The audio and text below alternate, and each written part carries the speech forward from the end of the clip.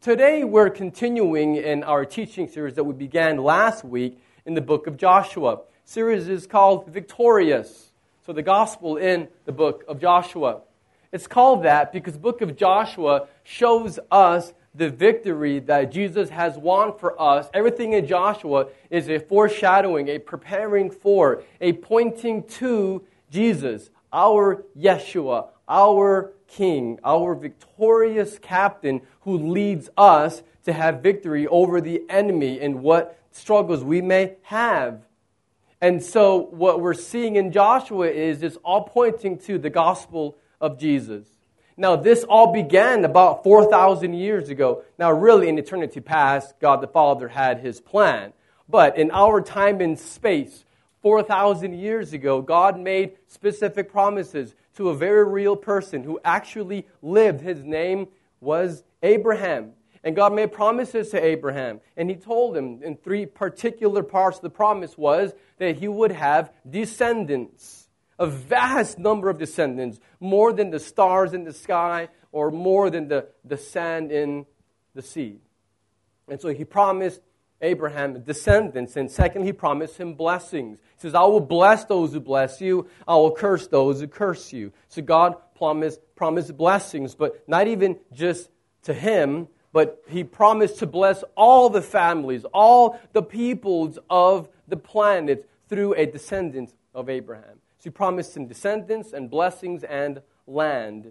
He promised him a specific plot of land between the Jordan River and the Mediterranean Sea. As we will see later in the book, as this begins to unfold more, we'll see how even that land promise was bigger than that part of real estate. It was pointing to the entire planet, the new earth, where the final, the better Joshua, Jesus, is ruling over His people on the whole planet. And so God's plan was far more than one piece of land, but this is where it began. This is how God is beginning to unfold and to reveal His plan for redemption, so that He can dwell among a holy people that will see His glory, that they will savor His goodness and enjoy God forever. And we see that in Revelation, God dwelling with His people forever as we enjoy Him and as we enjoy each other. And so the way this began was God made promises to Abraham. Now Abraham's descendants grew into being a very large nation. They were enslaved by the evil Egyptian empire. And so this nation is enslaved. God heard the cries of His people. And as a loving and compassionate Father who is mighty to save, He raises up Moses, who then leads God's people out of captivity, out of slavery and misery, to be free, to enjoy God. But then they rebel. And so they spend 40 years wandering in the wilderness. And that entire generation dies. And now it's time for a new generation with a new leader, Joshua, to lead the people of God across the Jordan River into the land that God promised to their ancestor Abraham 500 years earlier. So God is faithful. And 5 centuries is nothing for our eternal God. He remembers His promises, and with Joshua we see now He is keeping them. He makes them, and He's faithful to keep them. So the theme of the book of Joshua, and including our teaching series for this next few months, is that God faithfully leads His people to victory over the enemy and gives them rest. It's there on the screens. And so what we see here, if you're taking notes, is that God faithfully leads His people to victory over the enemy and gives them rest. Well, maybe it's going to be on the screens here in a minute.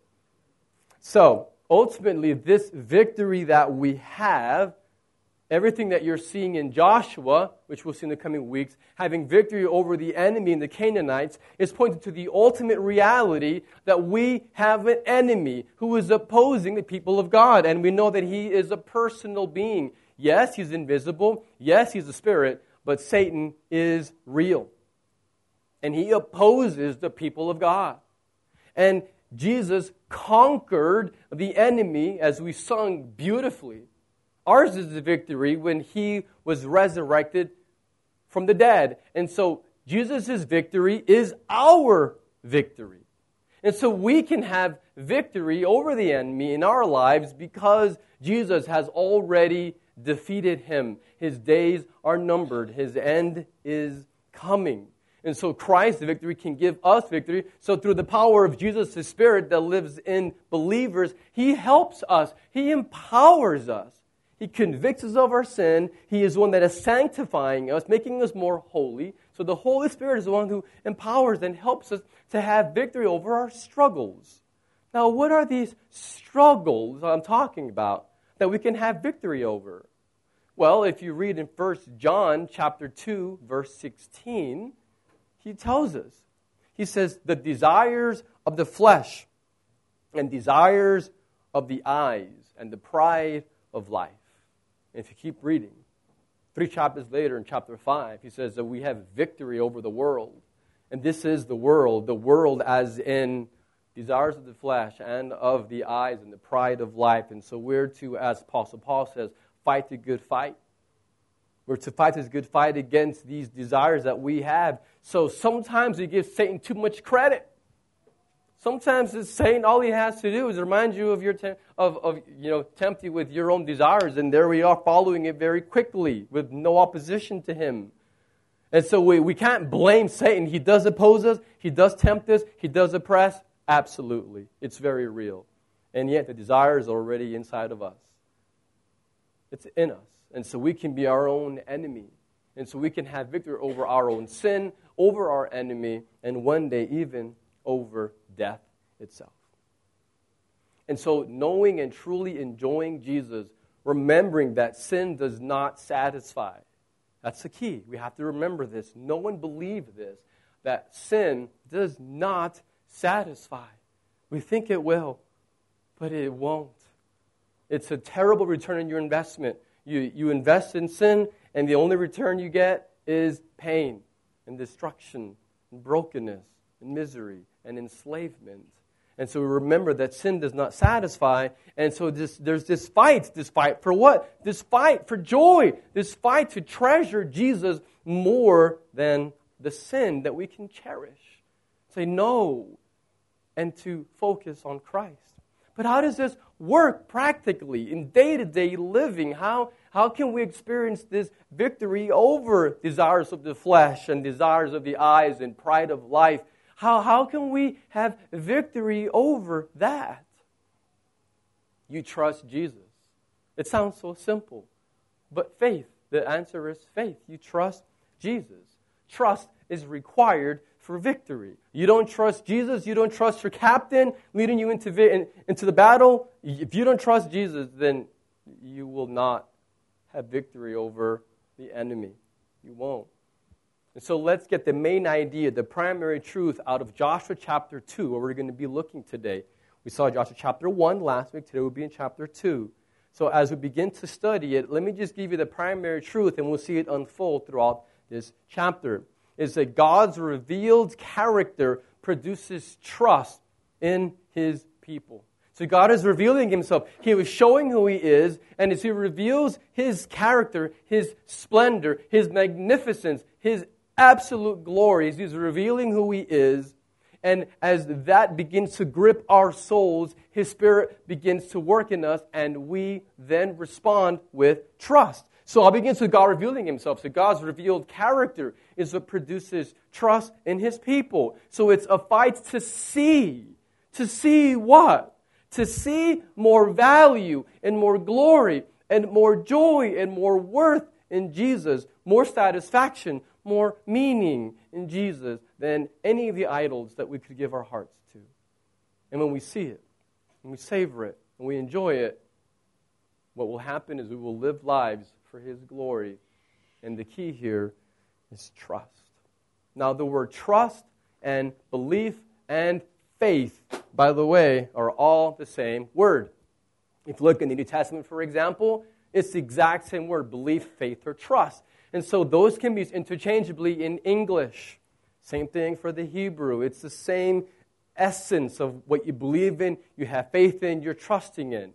But I believe the word trust is very helpful for us in the 21st century today, because the word faith sometimes just refers to a religion. Oh, I have my faith and it's Islam or Buddhism or whatever. And so sometimes words can lose their meaning. And so even though the word faith is absolutely biblical, I'm going to use the word trust this morning.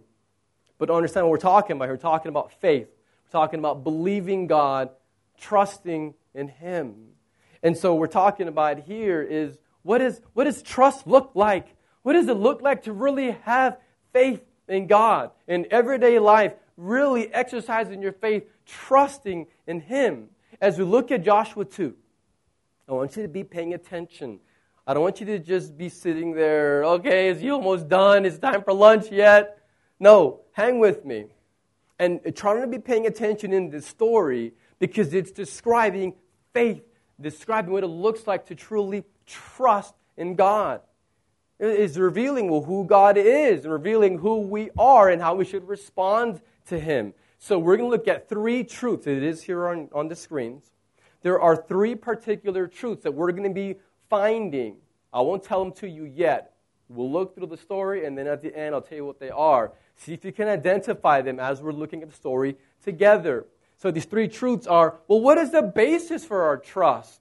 And what is the essence of our trust? And what is the result of our trust? So again, faith. What is the basis for our faith in Jesus? And what is it made of? The substance, the essence. And when you really do have this trust in Christ, well, what does it look like? What is the result of it?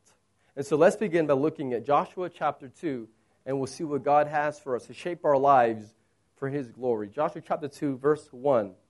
And Joshua, the son of Nun, sent 2 men secretly from Shittim as spies, saying, "Go, view the land, especially Jericho." So just the first half of chapter 1. Verse 1, rather.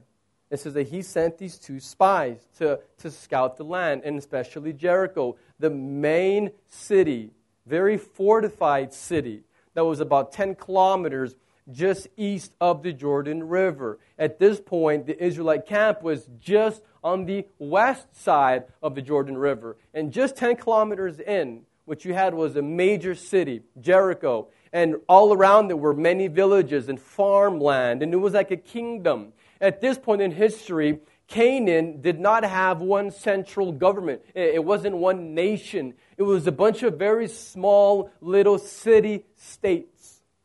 Like Abu Dhabi, it's not exactly, but similar, where the laws here are not the same as in Dubai or in RAK. They're different. They're all individual states, but they're united. But sometimes it seems like they're less united than they are united. That's for a different day. What you had here in Canaan was completely separate city-states, like kingdoms. And so Jericho was more of a kingdom. So we'll see here in a minute, there was actually a king in Jericho.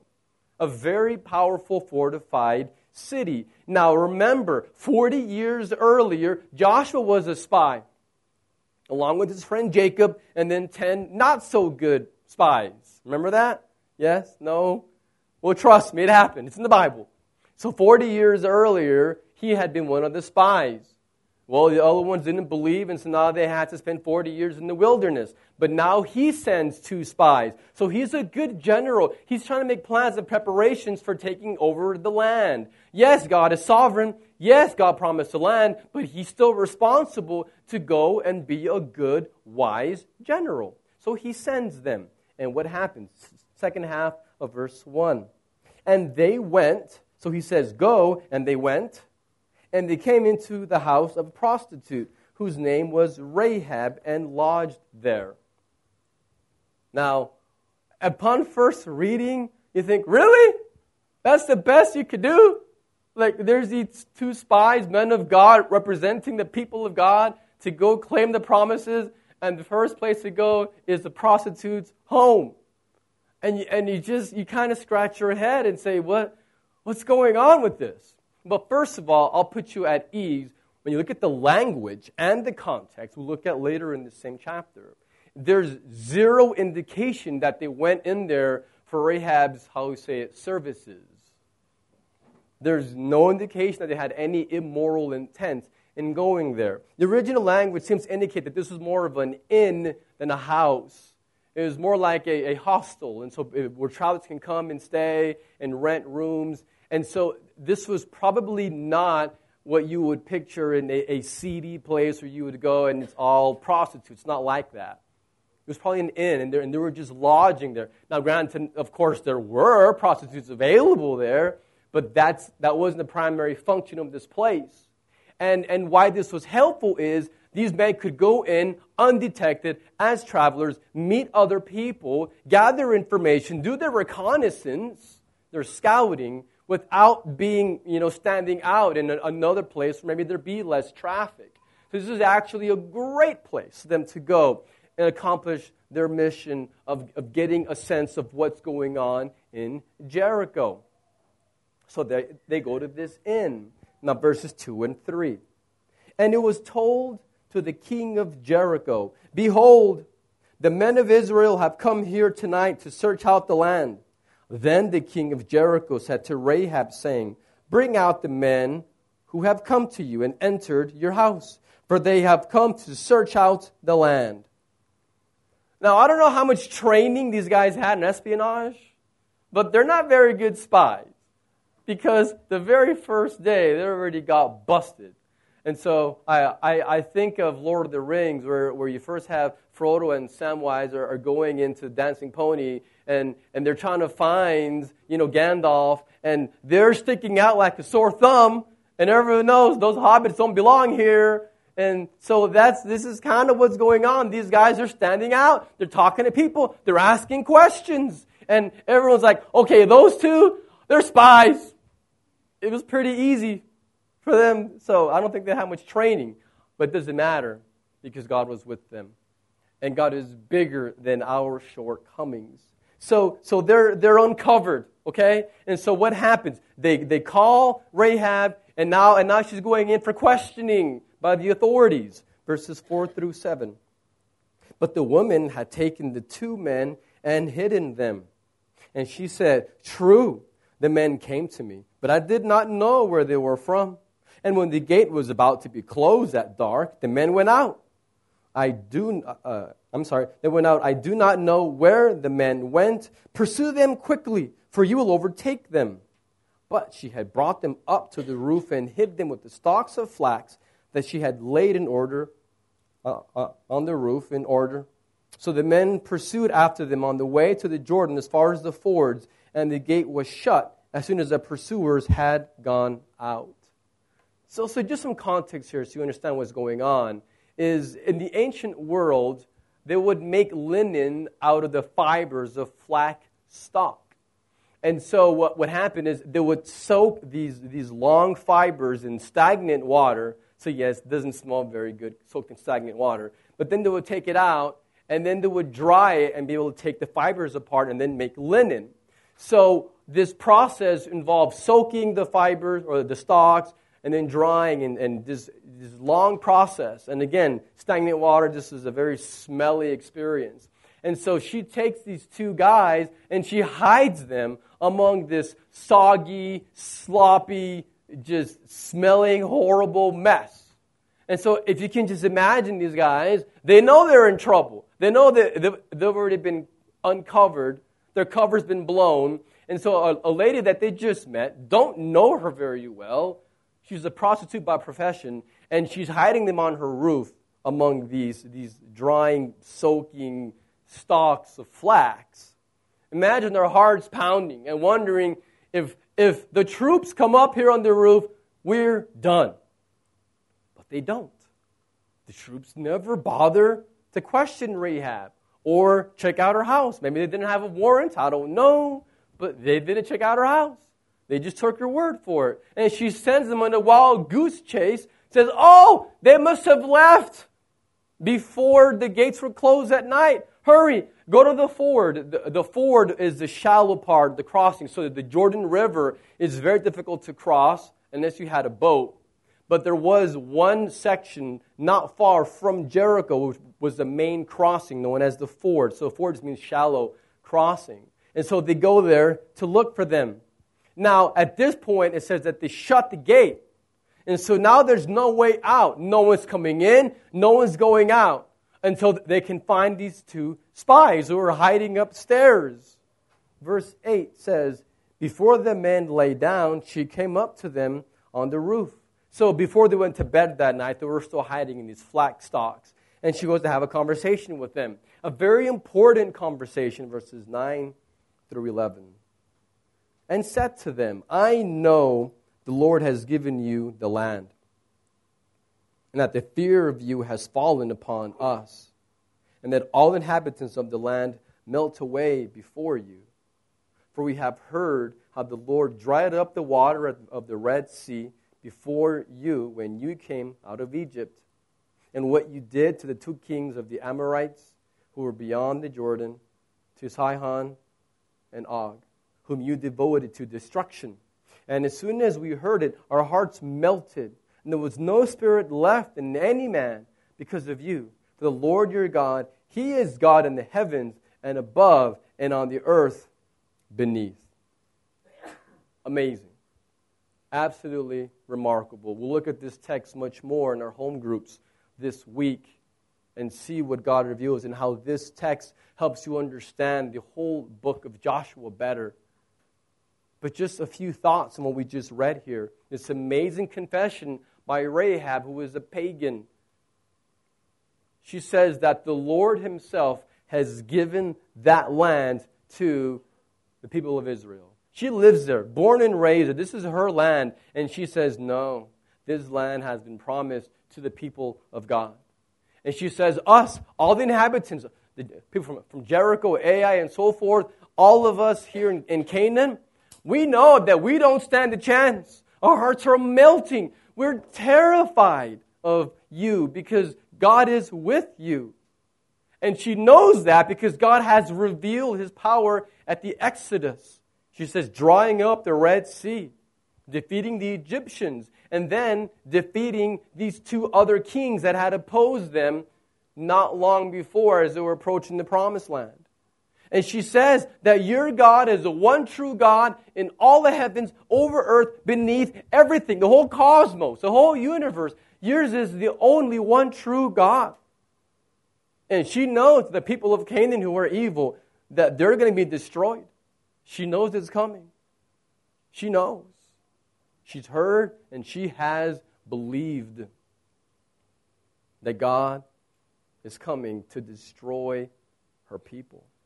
She's recognizing that her gods are false and there is the one true God, and it's not her gods, it's the God revealed in the Scriptures, the God of Israel, who would later send us Jesus. And she is making profound confessions. Verses 12 and 13, listen to what happens, what she keeps saying. Now then, so in light of this confession, now then, please swear to me by the Lord that as I have dealt kindly with you, you also will deal kindly with my father's house, and give me a sign that you will save alive my father and mother, my brothers and sisters, and all who belong to them, and deliver our lives from death. She is begging for mercy. She knows judgment is coming. She knows. She knows it.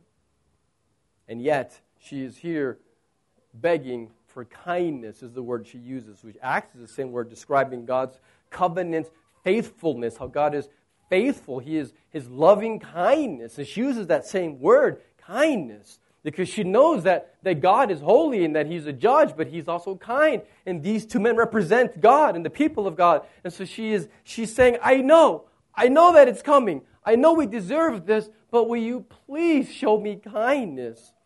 She has shown kindness to these men, and she's begging for mercy. And these two men, verse 14, say, and the men said to her, our life for yours, even to death. If you do not tell this business of ours, then when the Lord gives us the land, we will deal kindly and faithfully with you. These are good men. And they realize that she has blessed them. God has provided her and wants to save her and her family. And so they guarantee her safety when they come to destroy the land and take it because it's been given to them by God. So what you're seeing here is she trusts these two men. And so clearly they weren't seeing her for any immoral reasons. These are godly men that she trusts and that have proven their character. And so she's trusting in God. And so verses 15 through 21 describe the conversation of how they get out and leave Jericho.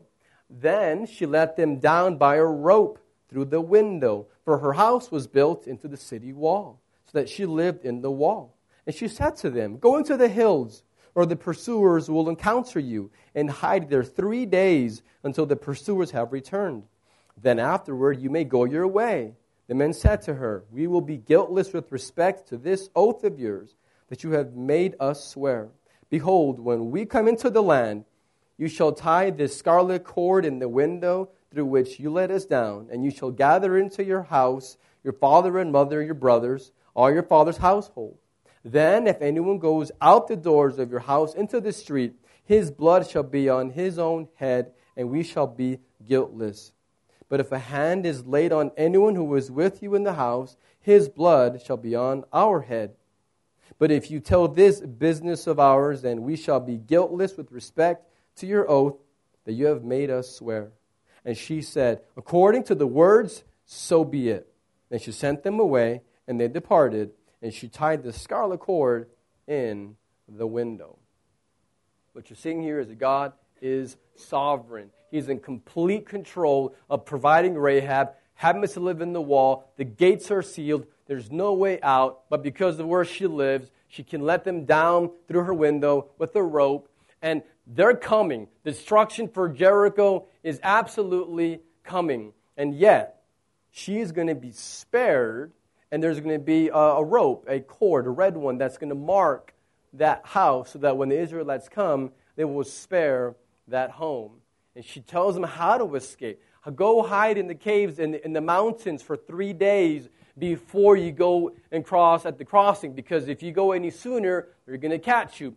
Wait 3 days. The search party will give up, and you can cross safely. So then what happens? Verse 22 and 23. It says, "They departed and went into the hills and remained there 3 days until the pursuers returned. And the pursuers searched all along the way and found nothing. Then the 2 men returned. They came down from the hills and passed over and came to Joshua, the son of Nun, and told him all that had happened to them." So what you're seeing is that they hang out for a few days in the mountains and the hills, and then the search party goes back to Jericho, and they just waltz across in the crossing and go back to General Joshua, and they report everything that had happened, how God provided Rahab, and how everyone was afraid of their God and of them. And so the Canaanites know what's coming. Last verse, finish the chapter. "And they said to Joshua, 'Truly the Lord has given all the land into our hands, and also all the inhabitants of the land melt away because of us.'" And so they're encouraged. They have hope that what God has told them to do, to go defeat those that are in opposition, the enemy, that it's guaranteed, that they're all afraid of God and of them, that their hearts are melting in fear. This is a remarkable story. But it's not just a story, it's a story that is absolute truth revealed to us from the Spirit of God that's designed to shape our lives. And so our lives have to be not just listen to this, but really be shaped by this. So there's truths here that reveals the nature of faith, the nature of how we're to trust God. And we're talking about these 3 truths. And so let's look at them. Hopefully maybe you've identified them along the way. The first one, the first truth, we ask, what is the basis for our trust? Well, trust in God is rooted in the revelation of God. And so that is the foundation, that is the basis. So trust in God is rooted in the revelation of God. So God's revealed word. Our God speaks. So let's define revelation for you. And I don't mean the last book in the Bible, Revelation. That is a revelation. I'm talking about God's holistic, all of the Bible as revelation. So revelation is the disclosure by God of truths. So again, the disclosure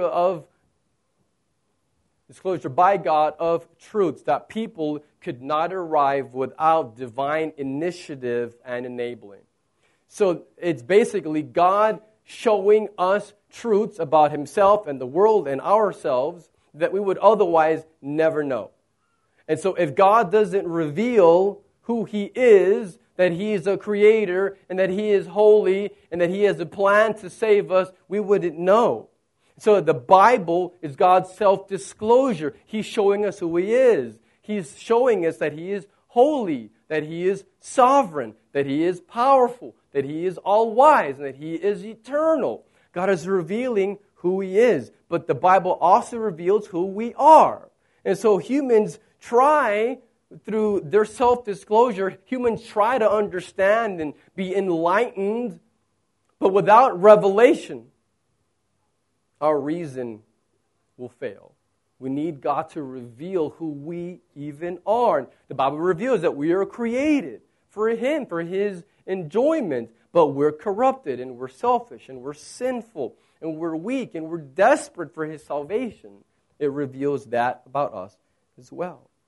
And it reveals that God sent the final Joshua, Yeshua. He sent Jesus to come and die on the cross for you and for me because He loves you.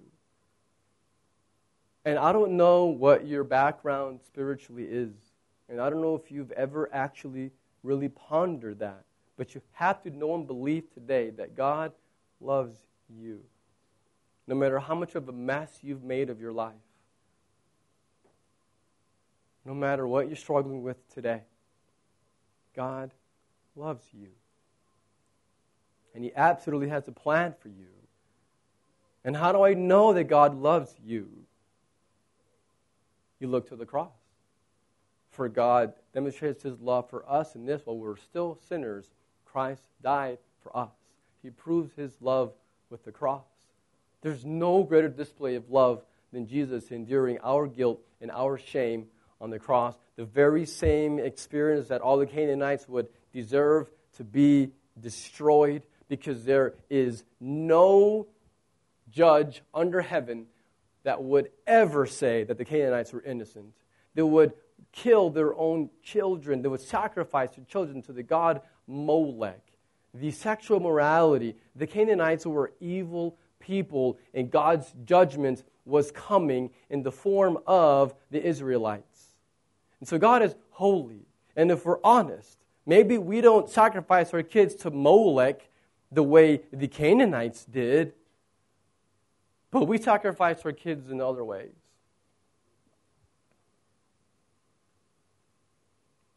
A lot of parents just aren't as engaged as they ought to be.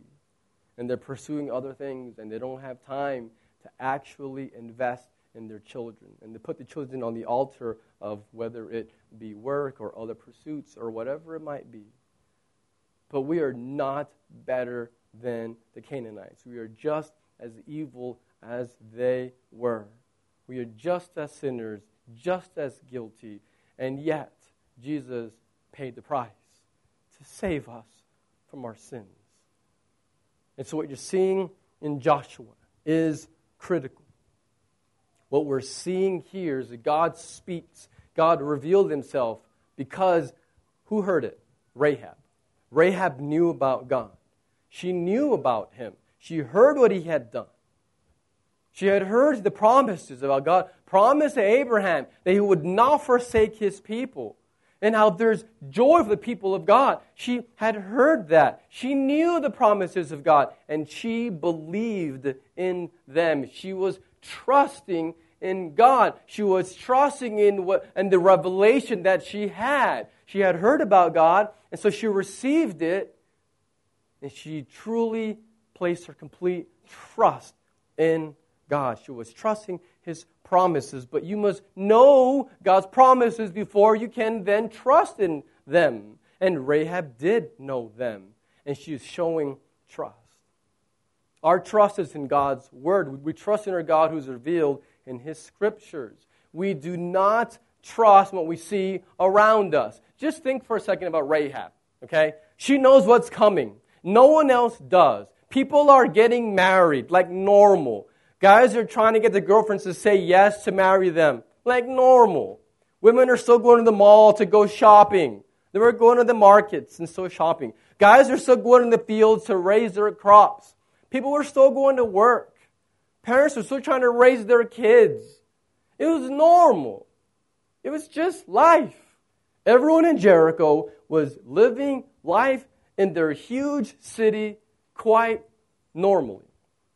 Routine. Day in, day out. Work, kids, bills. This is what life was. It was her life. And so if Rahab had looked around and looked at what she was seeing in normal, routine, everyday life, she would have thought, no, I don't have to worry about what's happening out there beyond the Jordan River with God's judgment coming upon our sin and my need to truly trust in that God and repent of my sin, which, by the way, she did, which we'll see later in Joshua chapter 6, that she does do that. She does become part of God's people. But if she had looked around her and what she saw, she would have not believed this. She was believing in the revelation of a God who spoke in real time, in real space, actual, total truth. Some of you in this room, I'm sure you believe that this whole church thing is a good social thing, that this is a positive experience, and it's good for people to be encouraged, and it's a good social activity. It's far more than that. Because God has spoken, and He's real. He spoke in real time, in real history.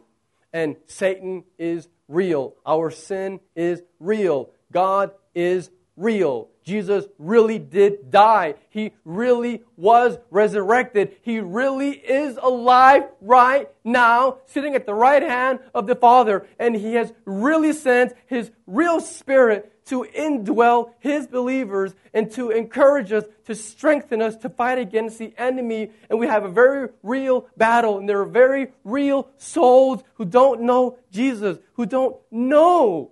They haven't heard about God. They haven't received His revelation yet. And it's up to us to tell them. To tell them God has spoken. And He's a judge. And He's coming. But the judgment's been paid. Jesus already paid for it. If you would just trust in Him, you'll have joy and forgiveness and an eternity of enjoying God with His people. These indescribable blessings that we have are absolutely real. And we can live victorious lives if we trust. If our lives are based on, rooted in God's revealed Word and His revealed character. And so you have to know what God's Word says. You have to believe it and then beg the Spirit to help you to apply it as you do it with others helping you along the way. And so trust in God is rooted in the revelation of God. Second truth. So we ask, well, what is the essence? What is the substance of our faith? What is the essence of our trust? Well, recognition of total dependence on God. Recognition of total dependence on God. You see, Rahab demonstrated that she was totally dependent on God. She hid the spies. She deceived the authorities. She let them out from her window. She marked her window with a cord that indicates, well, what is this cord about? We don't even know, but it definitely was obvious where the Israelites could see it. She wasn't hiding anything. She was hiding the spies, but her faith wasn't hidden. She believed in the one true God. She risked execution. If she had been caught, the king of Jericho would have cut her head off. I guarantee you. There would have been no way that Rahab, the prostitute, would have survived being caught hiding the spies of the Israelites. Why would she do that? Why would she risk everything? Because she was loyal to the kingdom of God, not to the kingdom of Jericho. She was loyal to the one true God and to His kingdom and God's purposes, and it just didn't matter. But you see it in the spies too. They were also depending upon God. They were hiding in the sloppy mess on her roof. The gates are shut. The authorities know the spies are in the city, and there they are hiding. and there's no way out. They're trapped in Jericho. They're relying on God to find a way. Absolute, total dependence on God. So these main characters, both Rahab and the two spies, are demonstrating that trust is total dependence on God. Now, when we talk about this, a lot of people talk about following Jesus or going to churches. Oh, I'm religious, or I need to get back in church. We use that same language, right? Or I need more religion, or I'm a person of faith is sometimes used. Or people will say, well, I believe in God. I believe in God. Okay, all of this language, I'm not saying it's evil, but a lot of people that use this kind of language oftentimes don't understand what it means to truly trust in Jesus. And when we use the word faith or trust or even belief, there's three categories. There's three types of faith. And it's important to know what we're talking about. Let's define our terms. Now, I'm going to give you an illustration as I help you to understand these three categories or types of belief or faith or trust. The first one is picture yourself that you're on a cruise, okay? So you're enjoying the cruise, and maybe you've been drinking a little bit too much, I don't know, but you're on the rail and you fall over. All right, and so now you're floating in the ocean, and there's a huge boat, middle of the ocean, and the boat's still going, and you're swimming down in the ocean.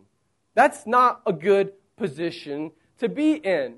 Now, at this point, suppose you think to yourself, I'm out here in the ocean, and there goes the ocean, the cruise liner, and I believe that life preservers exist.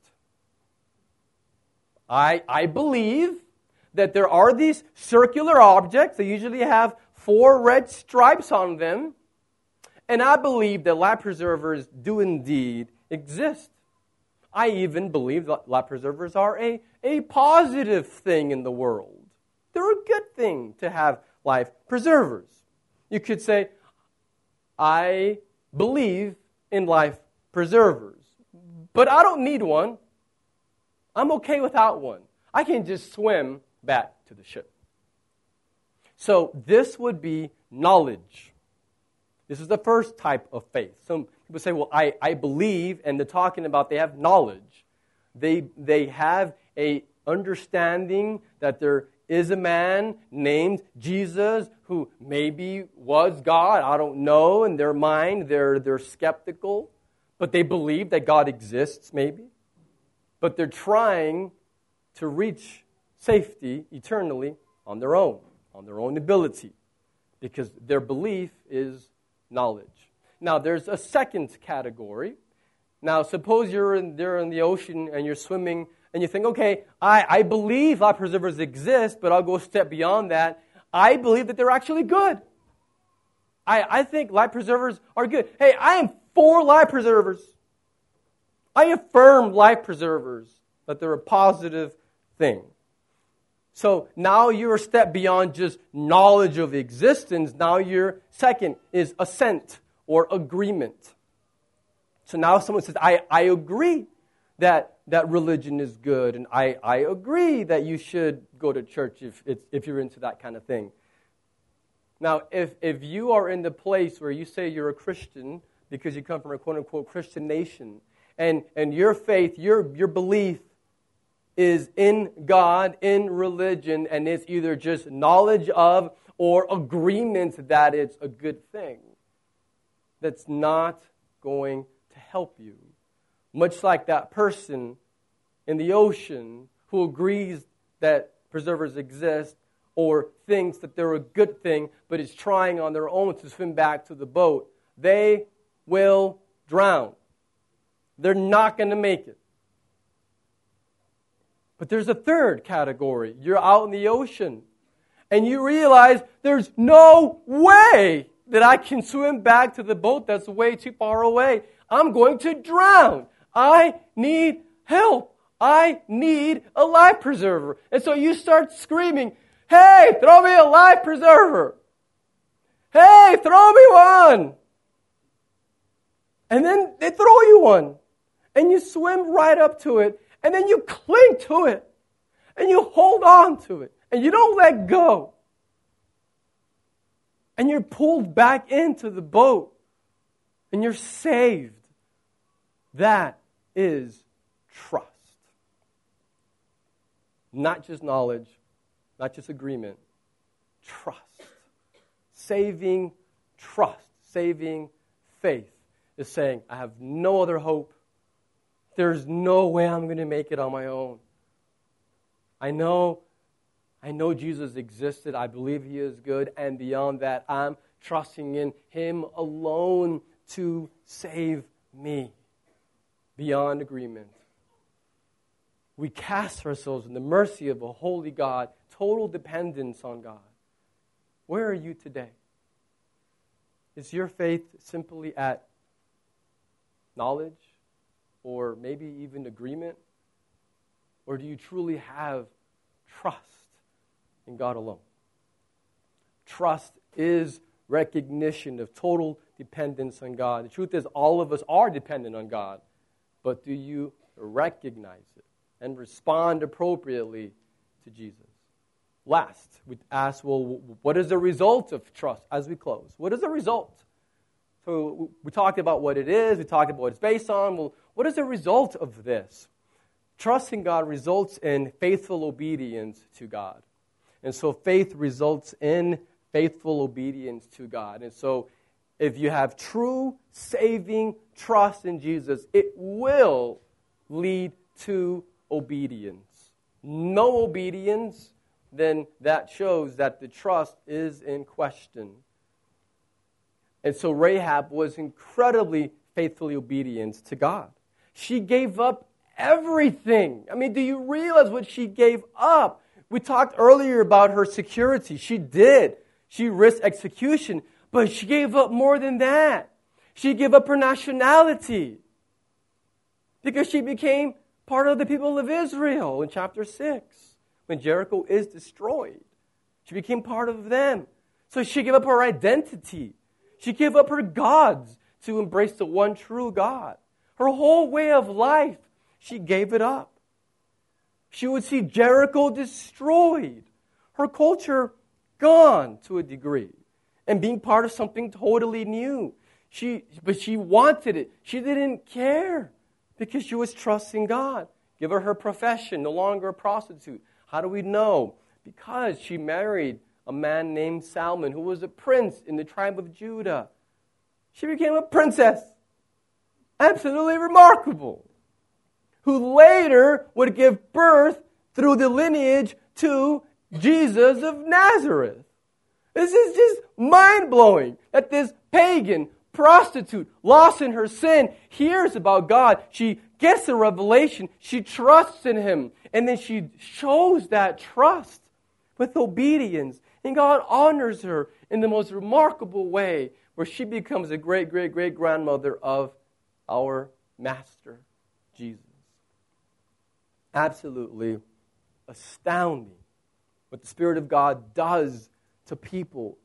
He transforms us so that we live obedient lives. And so here's the progression. God makes promises, and then we trust Him, and then that leads to taking action.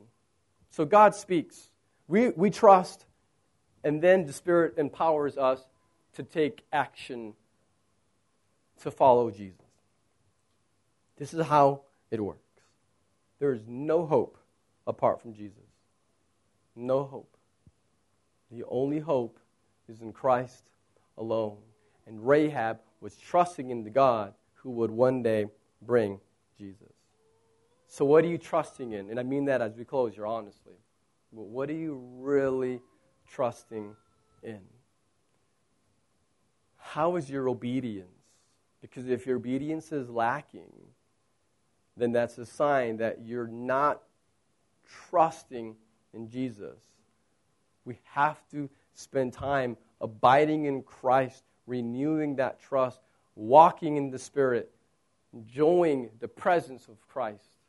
And when that's happening, when there's this joy bubbling over from enjoying Jesus, then the obedience naturally flows from it. So our God speaks. How is He speaking to you this morning. Our trust is rooted in God's revelation. Our trust is recognition of total dependence on God.